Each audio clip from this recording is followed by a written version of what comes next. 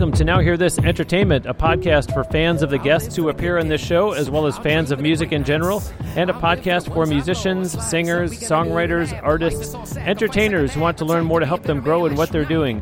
I'm your host, Bruce Wozniak from Now Hear This Incorporated. Check out NHTE.net and be sure you are subscribing to this podcast. If you're already doing so, thank you, and tell your friends to do so as well. Besides NHTE.net, you can also find the show on iTunes, which is Apple Podcasts, as well as Spotify and lots of other podcast platforms. There are links to Now Hear This Entertainment on at least a half dozen podcast apps at NHTE.net. The show is on a whole bunch more, though, so don't worry if you don't see your favorite on there. Look for this show almost anywhere that you get podcasts. Joining me today on location from the Winter NAMM Show in Anaheim, California, my guest is a musician, rapper, and entrepreneur who hails from Baltimore, Maryland. He makes clean, purposeful hip-hop music with a strong motivational message. He is a voting member of the Grammys and has partnerships with Netflix, ESPN, NFL Network, and WWE, his songs having appeared in TV and movies. You've been hearing a song of his called Fill the Space. It's my pleasure to welcome to Now Hear This Entertainment, Wordsmith. Thank you so much for having me, and I got to tell you, isn't NAMM beautiful? Yes. Bringing all these great musicians together and so many great companies. It's like a playground, isn't it? It's like an amusement park, honestly. When you first come up here, you think you're coming to Disneyland, Six Flags, something like that. That's a good analogy, with Disneyland being, practically walking distance from here. Go ahead and tell the listeners about that song of yours that we were just playing called Fill the Space. Sure. My musical background is I try to write uplifting music and positive-driven music because I come from a very tough city in Baltimore. And when I wrote this song, it was during the time when we were having the Freddie Gray riots in the city.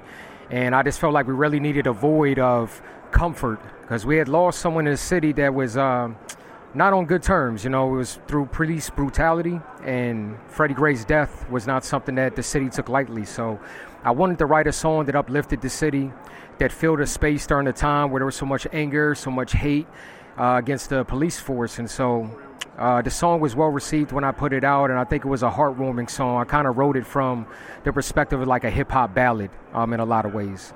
But talk about that decision to take the high road, as they say, because I would think that the knee-jerk reaction for a lot of creators would be to write something angry and to write something that unfortunately would just feed into all of the hostility.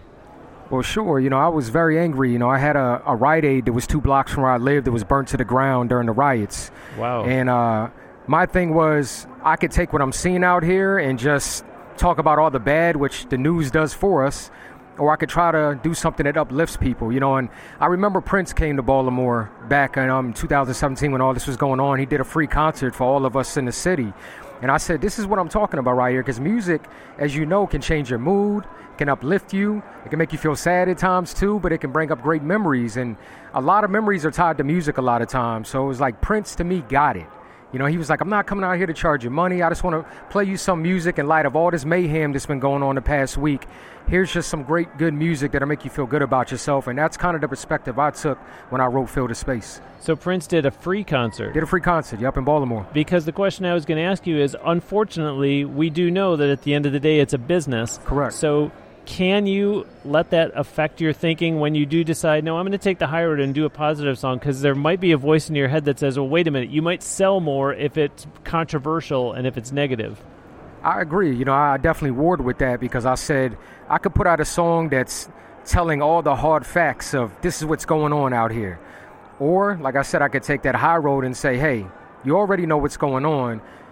How can you help us come out of this? Because we need help out here in Baltimore. How can you help us come out of this? And I just chose that other side of things, you know what I mean? Most people, unfortunately, to me, chose that negative road and chose to talk about what's actually going on. But I'm just a person that I just believe in. The sun's going to come out again. We'll get through this.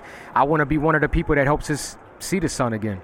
Yeah, and that's going to come back to you, to decide to take the high road and to say, I can chase the almighty dollar, and do what society wants me to do, which is write a negative song, but I'm going to search my heart and say I'd rather lead people to, like you say, where the sun is shining and know that that'll come back to me. So good for you for doing that. Thank you. Listeners, hopefully you've been with me for a while now, and I do thank you for that very sincerely. Hopefully you know that at the beginning of 2020, I overhauled the Patreon and changed the way that's set up. Now you just pay $5 a month, and you get ad-free bonus content that's exclusive to Patreon supporters. $5 a month. Start by going to NHTE.net. Click on the orange-colored Patreon button, and that'll take you over so you can get access and more details. There's already bonus audio up there for all the previous guests that started with Mudbone on Christmas Day. So everyone from Mudbone through and including Wordsmith and he and I are going to chat over on Patreon after we're done here today. So do please check that out. So, listeners, this will be interesting for you as I put this in the form of a question. But Wordsmith, you had a full athletic scholarship to play football at Morgan State University. You transferred to Salisbury. Your focus shifted to entertainment, and you finished with a bachelor's in theater arts. So, talk about all that. It sounds like a lot when you just read it out. Yeah. Definitely. I grew up loving sports. You know, that was my big thing, especially football, and I aspired to be a professional football player, and my first dream was get a scholarship and go to school for free. And that was something I was able to accomplish. I was able to get a full scholarship to Morgan State University. Wow. And I started my football career there, and then I transferred and finished up at Salisbury. But I felt like I was on a path of destiny because when I went to Salisbury, that's when I got into acting. And my mother would always push me when I was younger because she saw me do this play. And she was like, you should act. You just have the personality for it. And I'd be like, no, I want to play sports.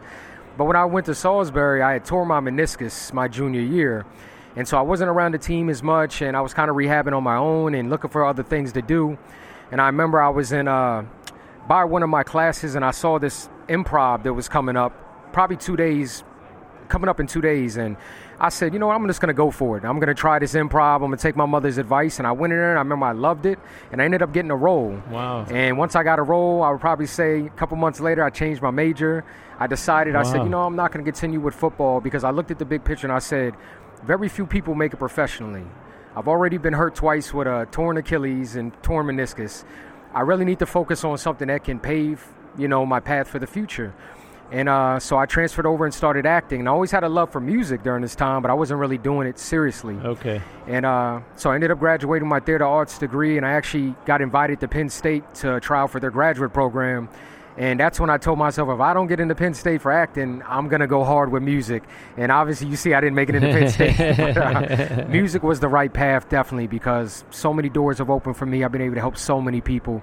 And just so many great accomplishments in my career so far. Well, you know, and if you think about it, with where we are today, and of all places to talk about it at NAMM, with the technology that we have, that it is so accessible to create your own music.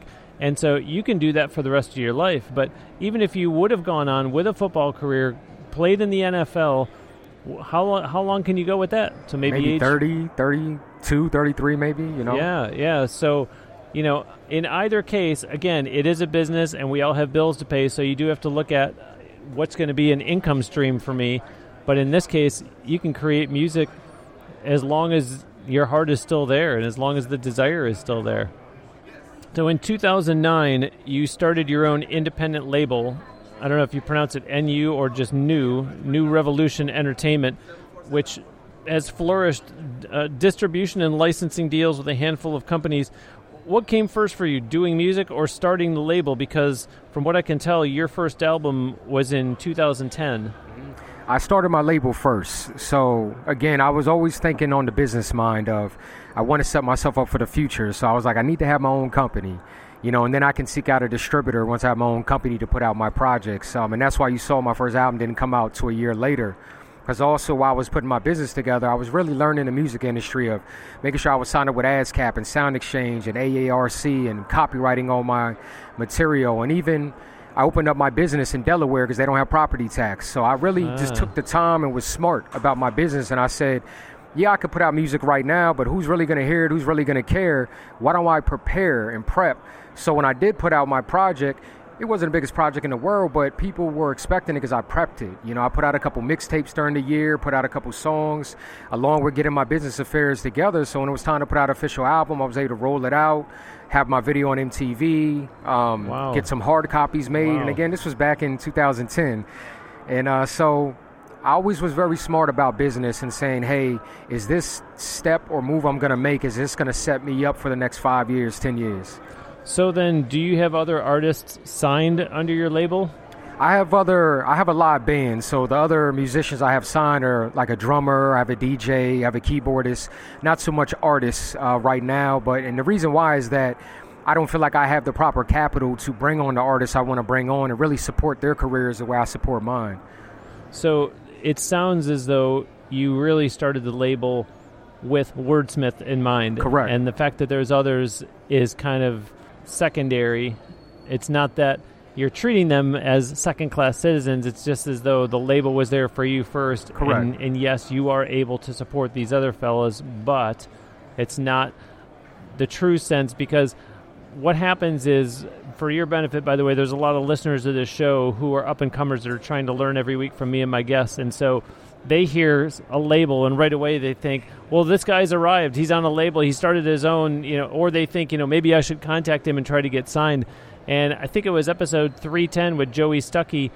He's from Macon, Georgia. He's a blind composer, singer, songwriter, guitar player. And he said that the only reason that he started up a label was basically for tax reasons. So I think that the up-and-comers need to hear from people like you that don't think that a label is the be-all, end-all. There's different reasons why people set them up. I'm so glad you brought that up. And the tax reasons is definitely a good reason, because when you open up your business, first 3 years you can take a loss. But it's also a way to build capital for your business when you start it, because you can write off all your expenses. So anything that's related to your music, any equipment you buy, travel, the space you record in, the vehicle you use, all that stuff can be written off through your business. And so I definitely use that to my advantage, on the tax side of things. But also I wanted to be able to, there's just some things you can't do in this industry without a company. Whether it's a 501c, which is a nonprofit, or having an actual for-profit company, there are just certain things you cannot do to progress your career if you don't have that type of backing. So, and I always trying to get funding all the time, and I always put in for a lot of grants as well. And when you put in for grants, a lot of times you have to have a company or you have to have a 501c.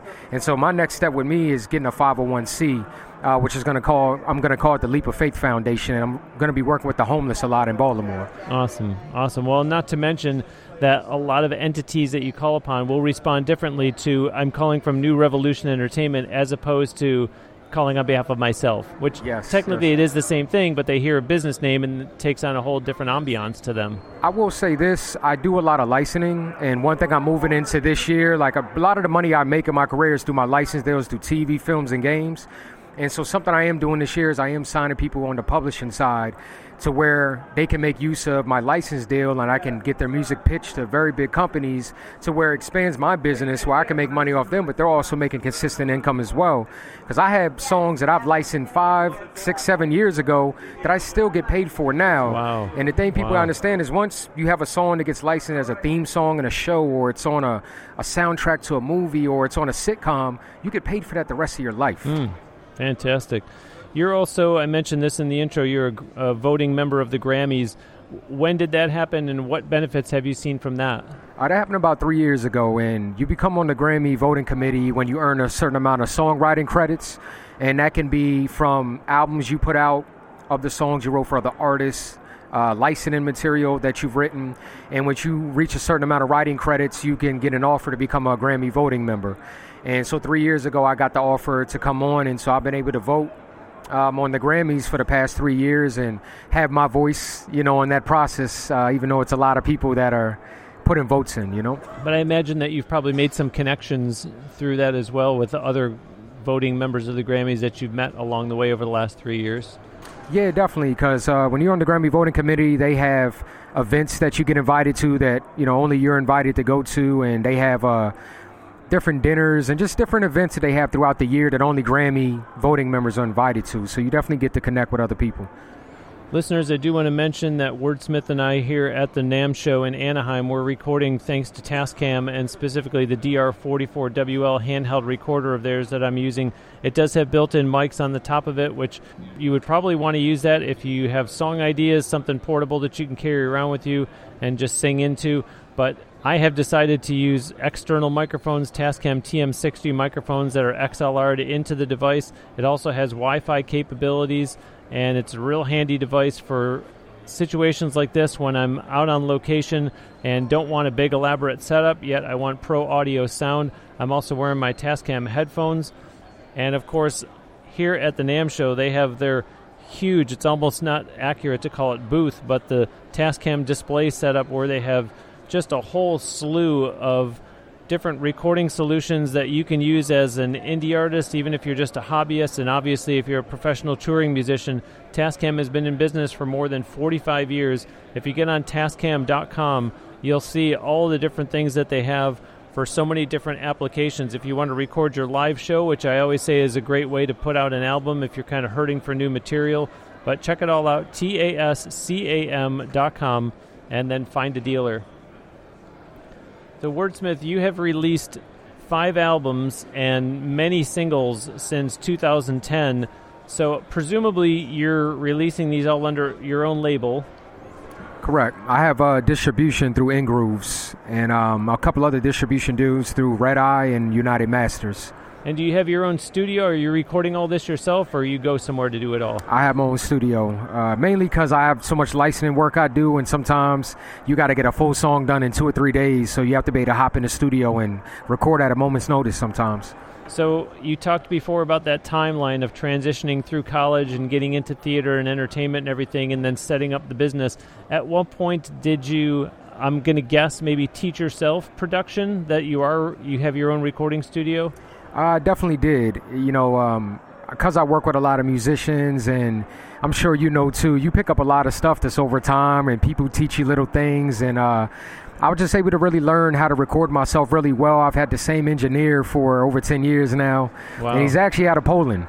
And yeah, we've got to meet several times, but he's actually out of Poland, and that's the beautiful thing of the digital world is I felt like, you know, in 2010, I was kind of on the cutting edge of that, because I would record everything in my studio, do a mix down in my studio, send all my stems to him in Poland, and he would do the final work on it, and it would come back sounding like $1 million. And we've been doing this for 10 years now, and now Wow. This is common in the industry. Yeah. So I've been working this way and working with producers overseas, people from all over the world for, I would say, past 10 years now.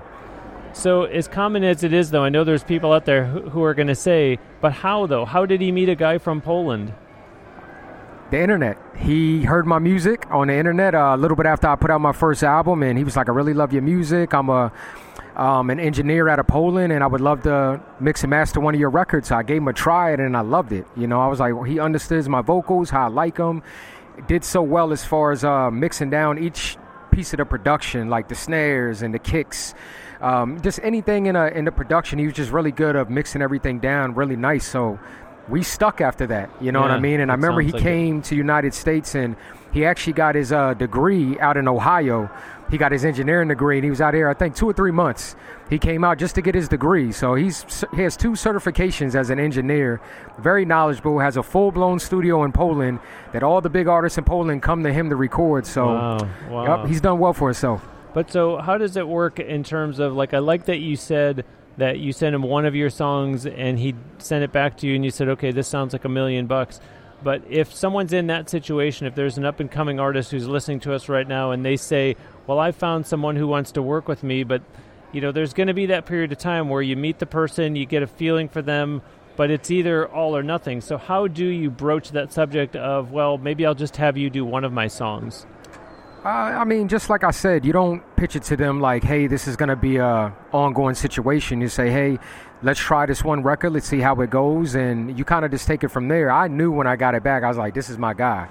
You know, the mix is what I was looking for. And I had had other people mix my stuff before, and I always would have slight issues to a lot of issues with it. Like, this totally sounds different than what I recorded, you know? So once I found my guy, I think it's important with engineers that you stick with one engineer once you find the right one, because they help your sound grow over time, believe me, because they grow with you as you grow as an artist, and I fully believe that. I believe as you jump around, you work with different engineers, they can have different takes. on how something could sound, how it should sound. They don't truly know you as an artist, to where if you're working with the same guy, they know you up and down. It's like a good friend. But let's keep talking about this, because what about, I hear a lot of artists that say, well, our sound has really, or my sound has really evolved, has really changed over the years. If you go back and listen to what I sounded like when I first started. So I think what they do is they say, well, my sound is changing, so it's okay for me to go to a different studio or a different engineer or whatever. But I like what you're saying, because it's almost like, well, why don't you just grow together? And if you're going to evolve, at least the one constant, right? You hit it on the bullseye, and that was always my mind frame, is once I found my guy, stick with him so he can grow with me. Just like I've had the same producers for years, that as I grow as an artist and I'm like, all right, hey, I'm moving more in this direction, they can move in that direction with me, which helps them expand their catalog of production. And I just believe creating that family atmosphere, it just helps. You know what I mean? You have friends because you have common things you like about a person. And they make you laugh, they make you smile, they're there when you need them. And I look at an engineer the same way, is when you need them to get something done for you with your record at a moment's notice, they're going to be there for you. Rather than, oh, man, I need to find someone, I got to get this done, I don't know who to call. I'm like, my guy, I've been here for 10 years. I need this done in 2 days. You got me? Of course. Yeah, because as we're going to talk about here shortly, you know, if somebody like the NFL Network calls Wordsmith and says, we need something, and it's, 6 p.m. on a Saturday, and it's going to require someone that's going to have to work early on a Sunday morning, you think some new stranger that you've never worked with before is going to do that? No, but the guy that you've been working with for 10 years, he'll say, I got you. Yeah, and he understands why. He's like, all right, you're bugging me at 4 a.m. in the morning, but I get it, and there's money in it for both of us, so that's the other blessing. True.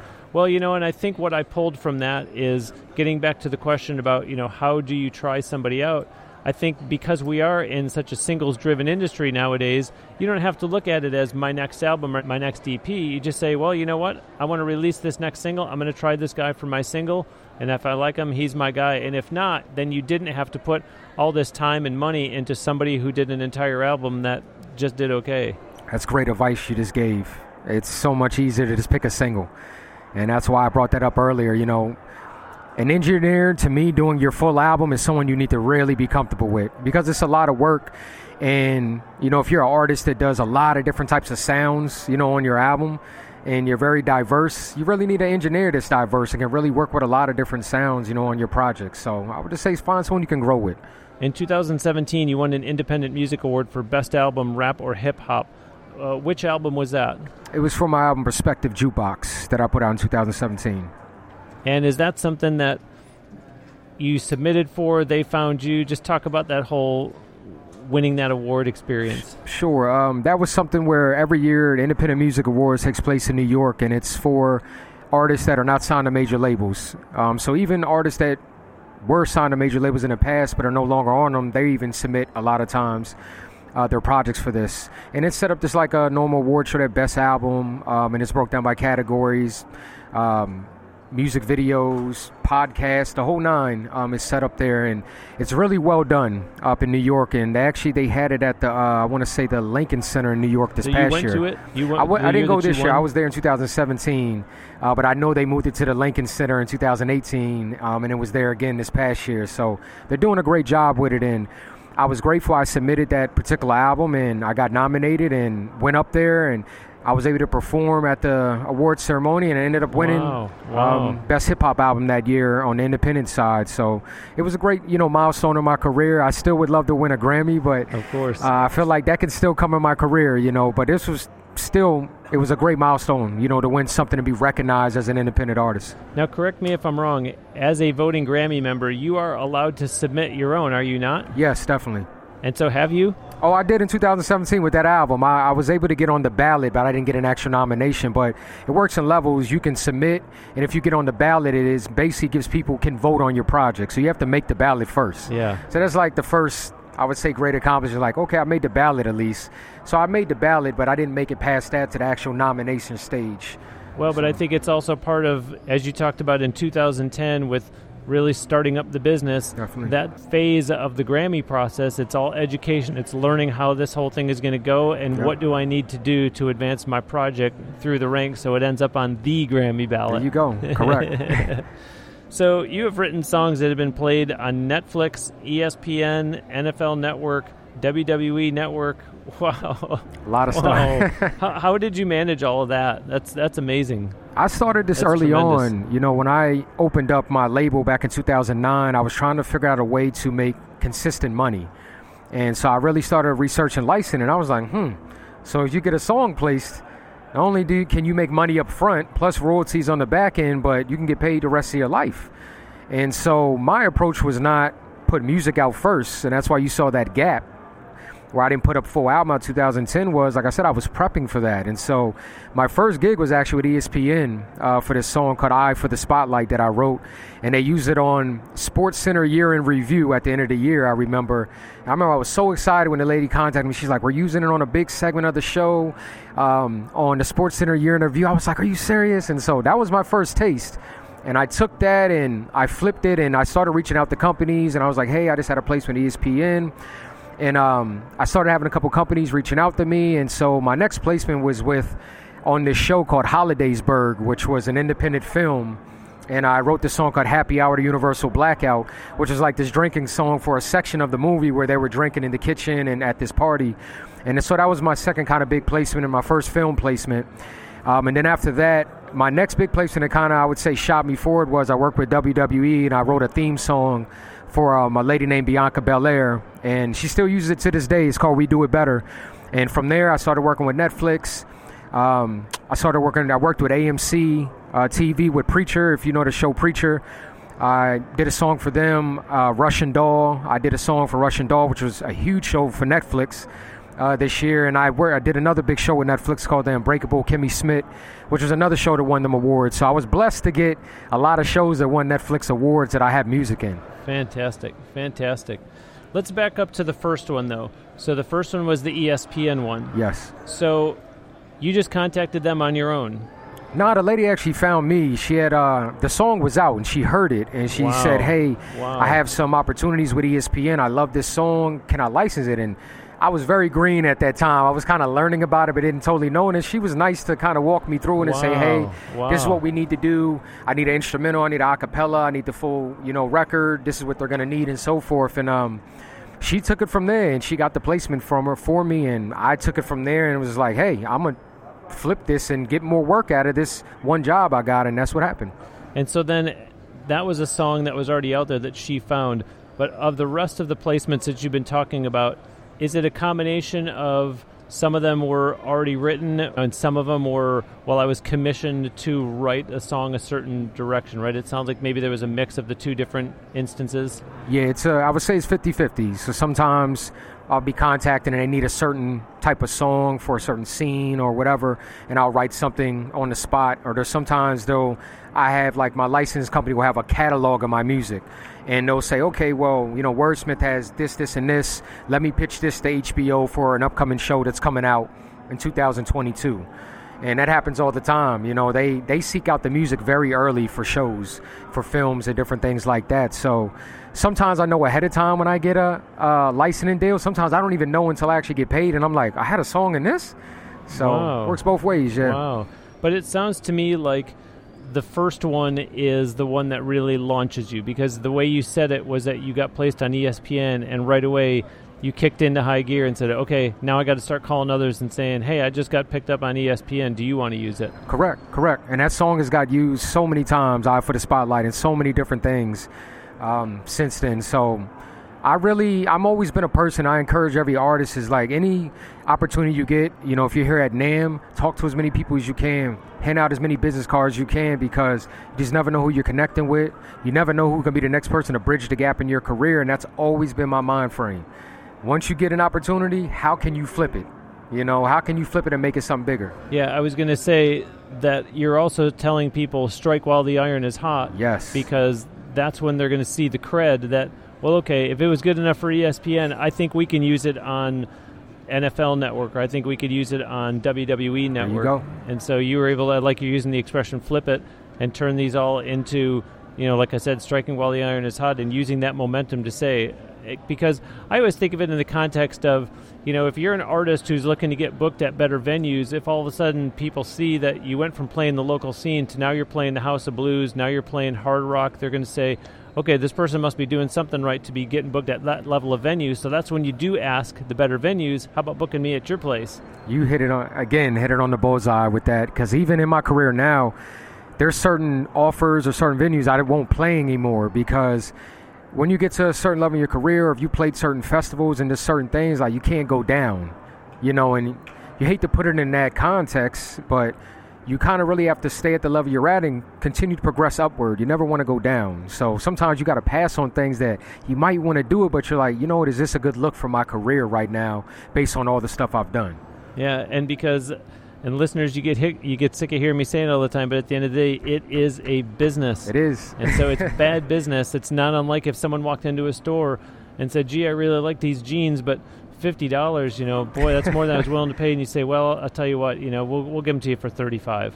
Well, all of a sudden the perceived value just dropped. And all of a sudden they go, well, why is Wordsmith performing at such and such a place? That doesn't seem like the kind of place he'd play at.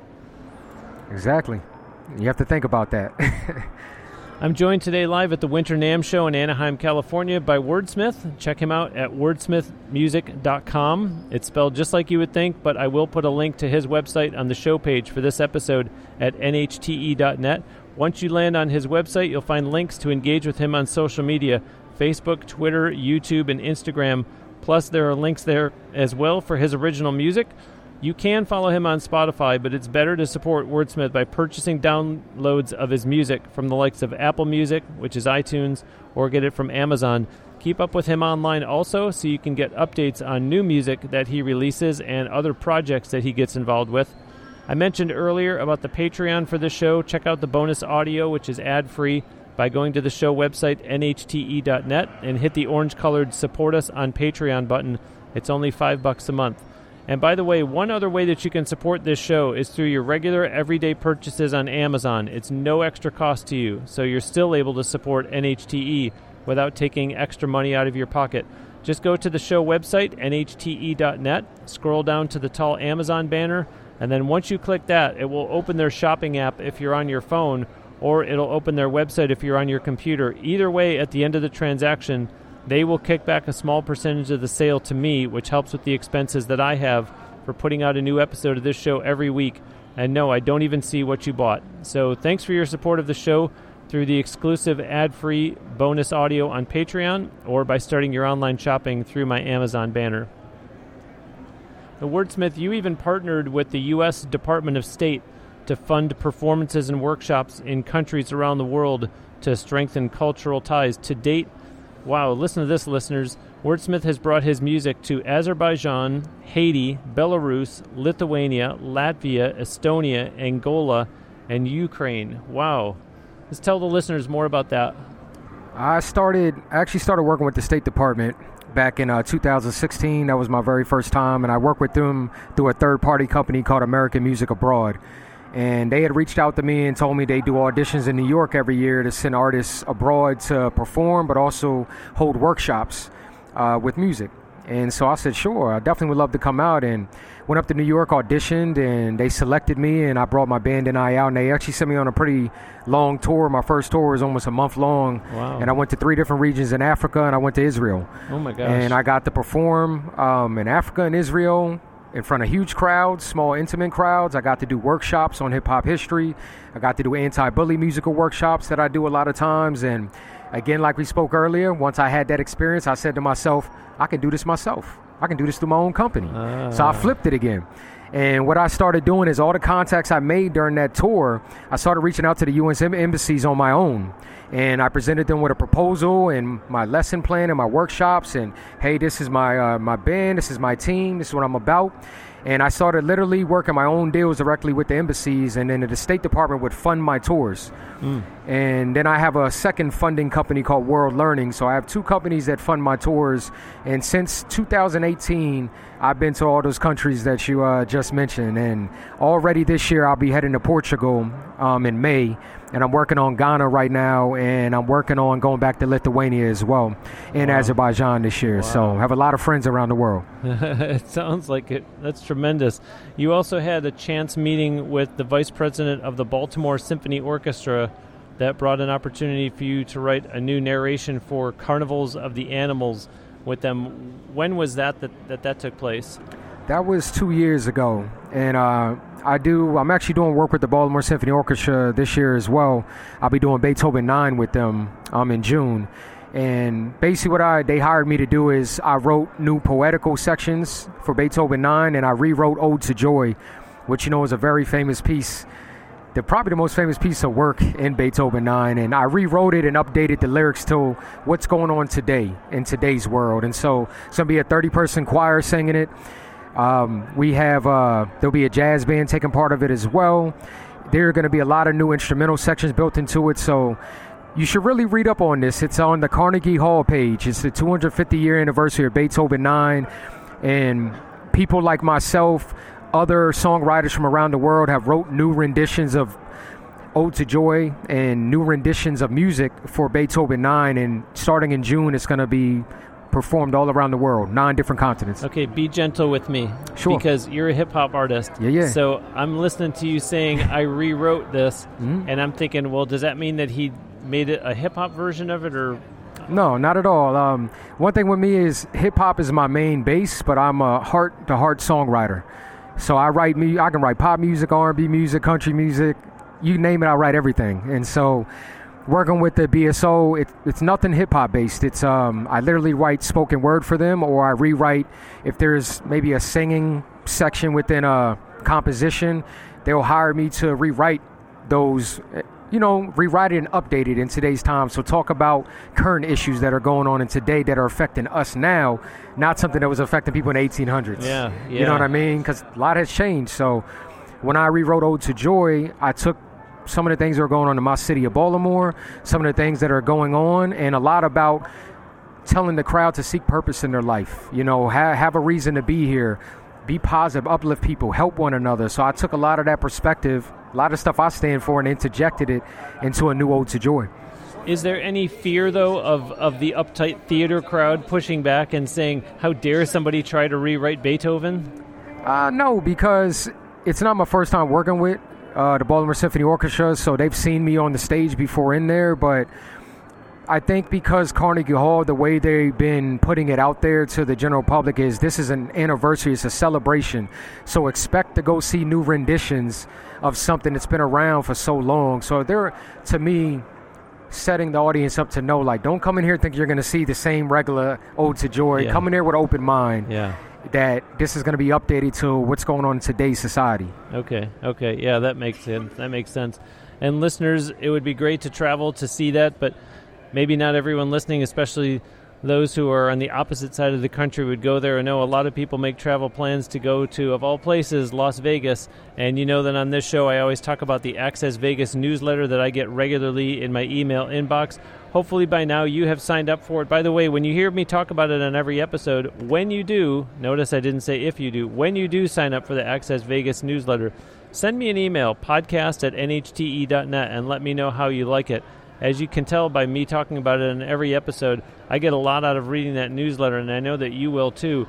The editor of Access Vegas told me that they have 12 different reports that you can get access to as an Access Vegas subscriber, and the top 3 out of those 12 reports that he has seen as the most popular is how to con the computer casinos into giving you more comps, where are free or low-cost ATMs on the Strip, and what is the best time of year to travel to Las Vegas. So get access to those 3 reports, get access to all 12 of them for that matter, by subscribing to Access Vegas. You can go to the NHTE website, which is nhte.net. Click on the Access Vegas logo, and then once you sign up, make sure you put in the code BRUCE to get $5 off. Click on Access Vegas at nhte.net, put in the code BRUCE at sign up, and you'll get $5 off. And then let me know how much you're enjoying the Access Vegas newsletter. So there's more to talk about Wordsmith in terms of philanthropy. It's always been a major part of what you do, and you have partnerships with Project Place Homeless Shelter in Baltimore and Kids Connection Haiti, and you even gave away free pizza to homeless people on New Year's Eve. Just talk about more of this philanthropic work that I'm describing. It's a big part of where my heart is at, and a big part of my purpose here on earth is just helping other people, namely the homeless. Again, Baltimore City's my home. It's a very tough city to live in. We have big homeless issue out there, big opioid addiction issue out there, a lot of issues with the cops out there, unfortunately. So I try to do my part by working with a couple of organizations. One of the organizations you mentioned was Project Place. And I've been working with them for 3 years, and I love them because they're not just a homeless shelter, but they actually help the homeless get back on their feet and get jobs. And I think that's a key, essential component that I think a lot of other shelters should try to adopt. Is it's one thing to house someone who's homeless, but it's also another thing to actually spend that time and say, hey, what put you here, and how can we get you back on track to getting a job again, getting your own house, getting your own car again. And to me, when someone is homeless can see a way out of their situation, or see that, hey, there's people here that want to get me back to where I once was, they'd be more likely, I feel, to take that help. Because I know homeless people that prefer to live on the streets. Yeah, that's just their preference. Yeah, it's their preference. And so I chose Project Place because they have that double factor. We'll bring you in, but then we're going to help you get back on your feet. Kids Connection Haiti, I started working with them about a year ago when I toured in Haiti. And my tour got cut short, actually, because I was out there during the week where they had a lot of their big protests. So I was on lockdown for 2.5 days when I was out there. My tour went from a week and a half to 3 days. I got moved to 3 different hotels. One of my hotels actually got attacked when I was there. And nonetheless, it was a great experience. And I want people to know the Haitian people are beautiful, great-hearted people. And one of the organizations I visited when I was out there was Kids Connection Haiti, and I did a concert for the kids there. And all the kids that are in this organization have no parents, or kids that they pretty much found on the streets, or were living with someone that found them, and they were recommended to this organization. And they only can take but so many kids every year into this organization. They house them, they put them in schools, they clothe them, they feed them, they give them everything they need to be as successful as they possibly can in the surrounding situations in Haiti.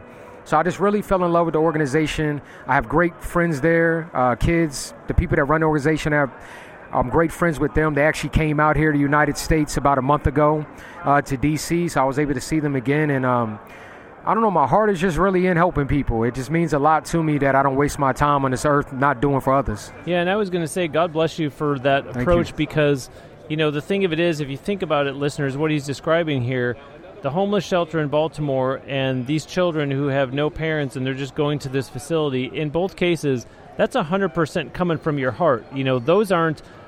There's not ulterior motives there. Homeless people are not going to buy your music. Kids that don't have parents and are just staying in a facility in Haiti, they're not going to buy your music. Correct. So I'm taking my hat off to you, because you can tell this is coming from a genuine place, and not because you hope it's going to lead to people buying downloads of Wordsmith music. That I can tell you, that part doesn't happen. It's the relationships I build. It's the kids that text me every morning on WhatsApp and say, "Word, I passed this test. Word, my family and I was able to get this money so we can eat the whole week. Word, do you mind sending me $25 just so I can go to this school for this week?" I mean, every day I hear from kids around the world. I'm just being honest, because I have so many friends from Africa, so many friends from Haiti. And I've been to other countries, of course, where it's beautiful, but my heart is always in the countries that are suffering the most. So when those kids hit me up every day and just to say, "Hey, Word, what's going on? What you got planned today?" Or, "Word, I saw you're going here today." They get joy just from me writing them back and never forgetting about them. No doubt. I'm the type that just pops up and I'll send them a video message. "Johnny, what's going on? Tell your family I said hi." It means the world to them. When you live in a situation where literally every day is not, "Hey, I'm going to go out to the park. I'm going to go out and shoot hoops." It's, how am I going to survive today? Am I going to get a new shirt this week? Am I going to eat every day, or maybe only 2 days this week? So those are the type of people I know around the world. What about NAMM before we wrap this up? Is this your first time performing here at NAMM? Yeah, it was my first time performing. It was my first time I ever submitted for NAMM, so I feel very blessed that I got selected, because I would hear people through the years tell me how hard it is to get here. So I was like, oh, man, I got blessed first go. So now your performance is separate from something called Jam in the Van, yes? Yeah, I have an official NAMM performance at 4 on the Pioneer stage, and then right after that I'll be doing Jam in the Van, which will be a cool situation. I have a YouTube channel where you're inside of a tour van and you perform 3 songs, and so I'll be doing that right after that. Cool. Well, we're going to close today with another song of yours, one called Force.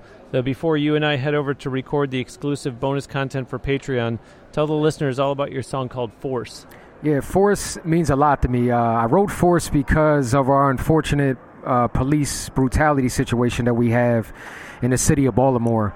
And I didn't write it to put down the cops. I didn't write it to make them feel bad. I wrote it to keep the conversation alive that, one, when I was growing up, the police were in your community and you knew them as the good guys. And that was always my take on when I grow up, man. The cops are good guys. I see them in the community. They're around. Now when you see cops, and because I've had bad situations with cops, I was locked up for a weekend just for questioning a cop. Just because he told me to go home, and I was like, well, the clubs don't close at 2 o'clock. I ended up in jail for the whole weekend. So I've dealt with rough rides, the whole nine. I've had bad experiences with the police. So this song Force that I wrote is basically like this cry out to the cops, like, listen to us first. Don't just be aggressive first. Don't be first to have this stigma and be like, okay, well, there's an African American in the car. He probably has drugs on him or he's got a gun on him. No. That shouldn't be your first thing, is judging us, So this song is just about keeping the conversation alive that, look, we need to find an equal ground, a peace. I want to respect the cops. You should respect the citizens.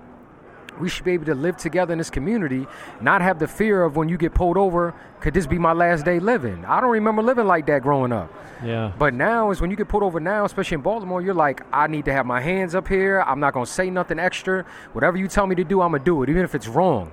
Because you have such this fear that you could lose your life. So this song was just to keep the awareness alive. That's all. Wow. Well, this has been great. I really enjoyed talking to you. I appreciate you making time to do this today. Thank you so much. Not a problem. Thank you. I appreciate you having me. Yeah, you bet. Listeners, that will do it for another episode of Now Hear This Entertainment.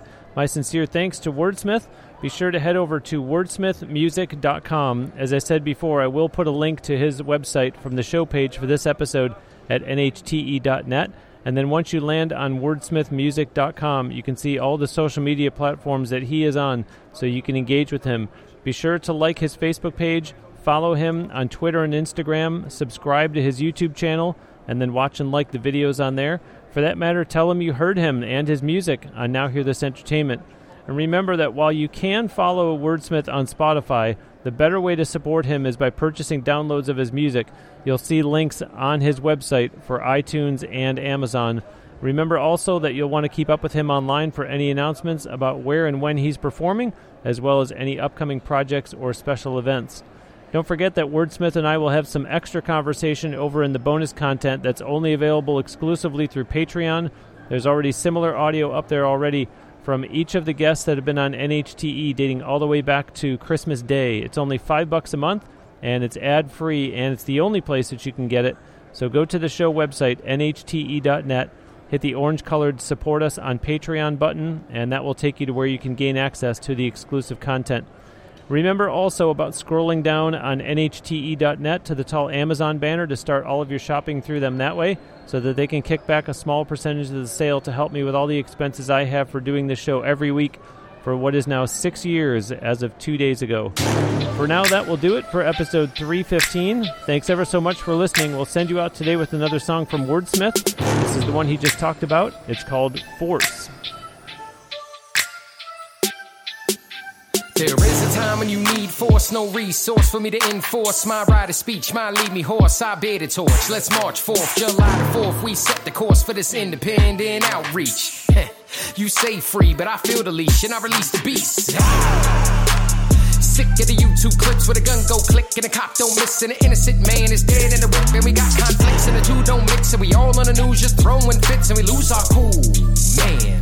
That's when reality hits and you get mischief. Look at the way I live and look at the way I dress. Look at the way I talk, the way I walk, the boy too fresh.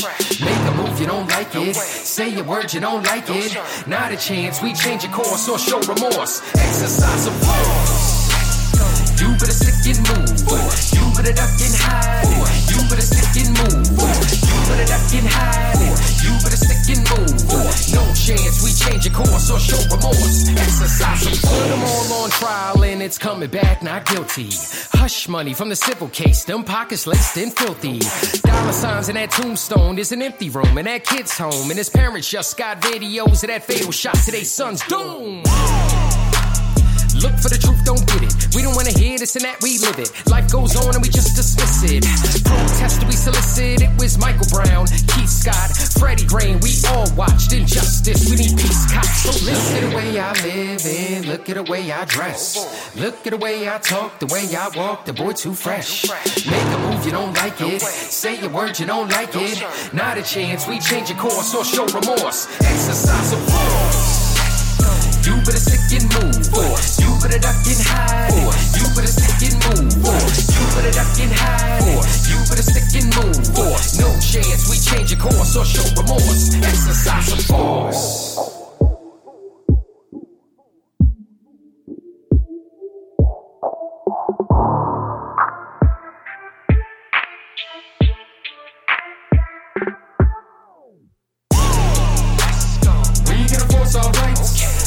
Take this freedom, man. We gonna live our life, live our life. We gonna force our rights. We gonna take this freedom, man. We gonna live our life, live our life. Look at the way I live and look at the way I dress. Look at the way I talk, the way I walk, the boy too fresh. Make a move, you don't like it. Say a word, you don't like it. Not a chance, we change your course or show remorse. Exercise of force. You better stick and move, force. You better duck and hide, force. You better stick and move, force. You better duck and hide, force. You better stick and move, force. No chance, we change your course or show remorse. Exercise of force.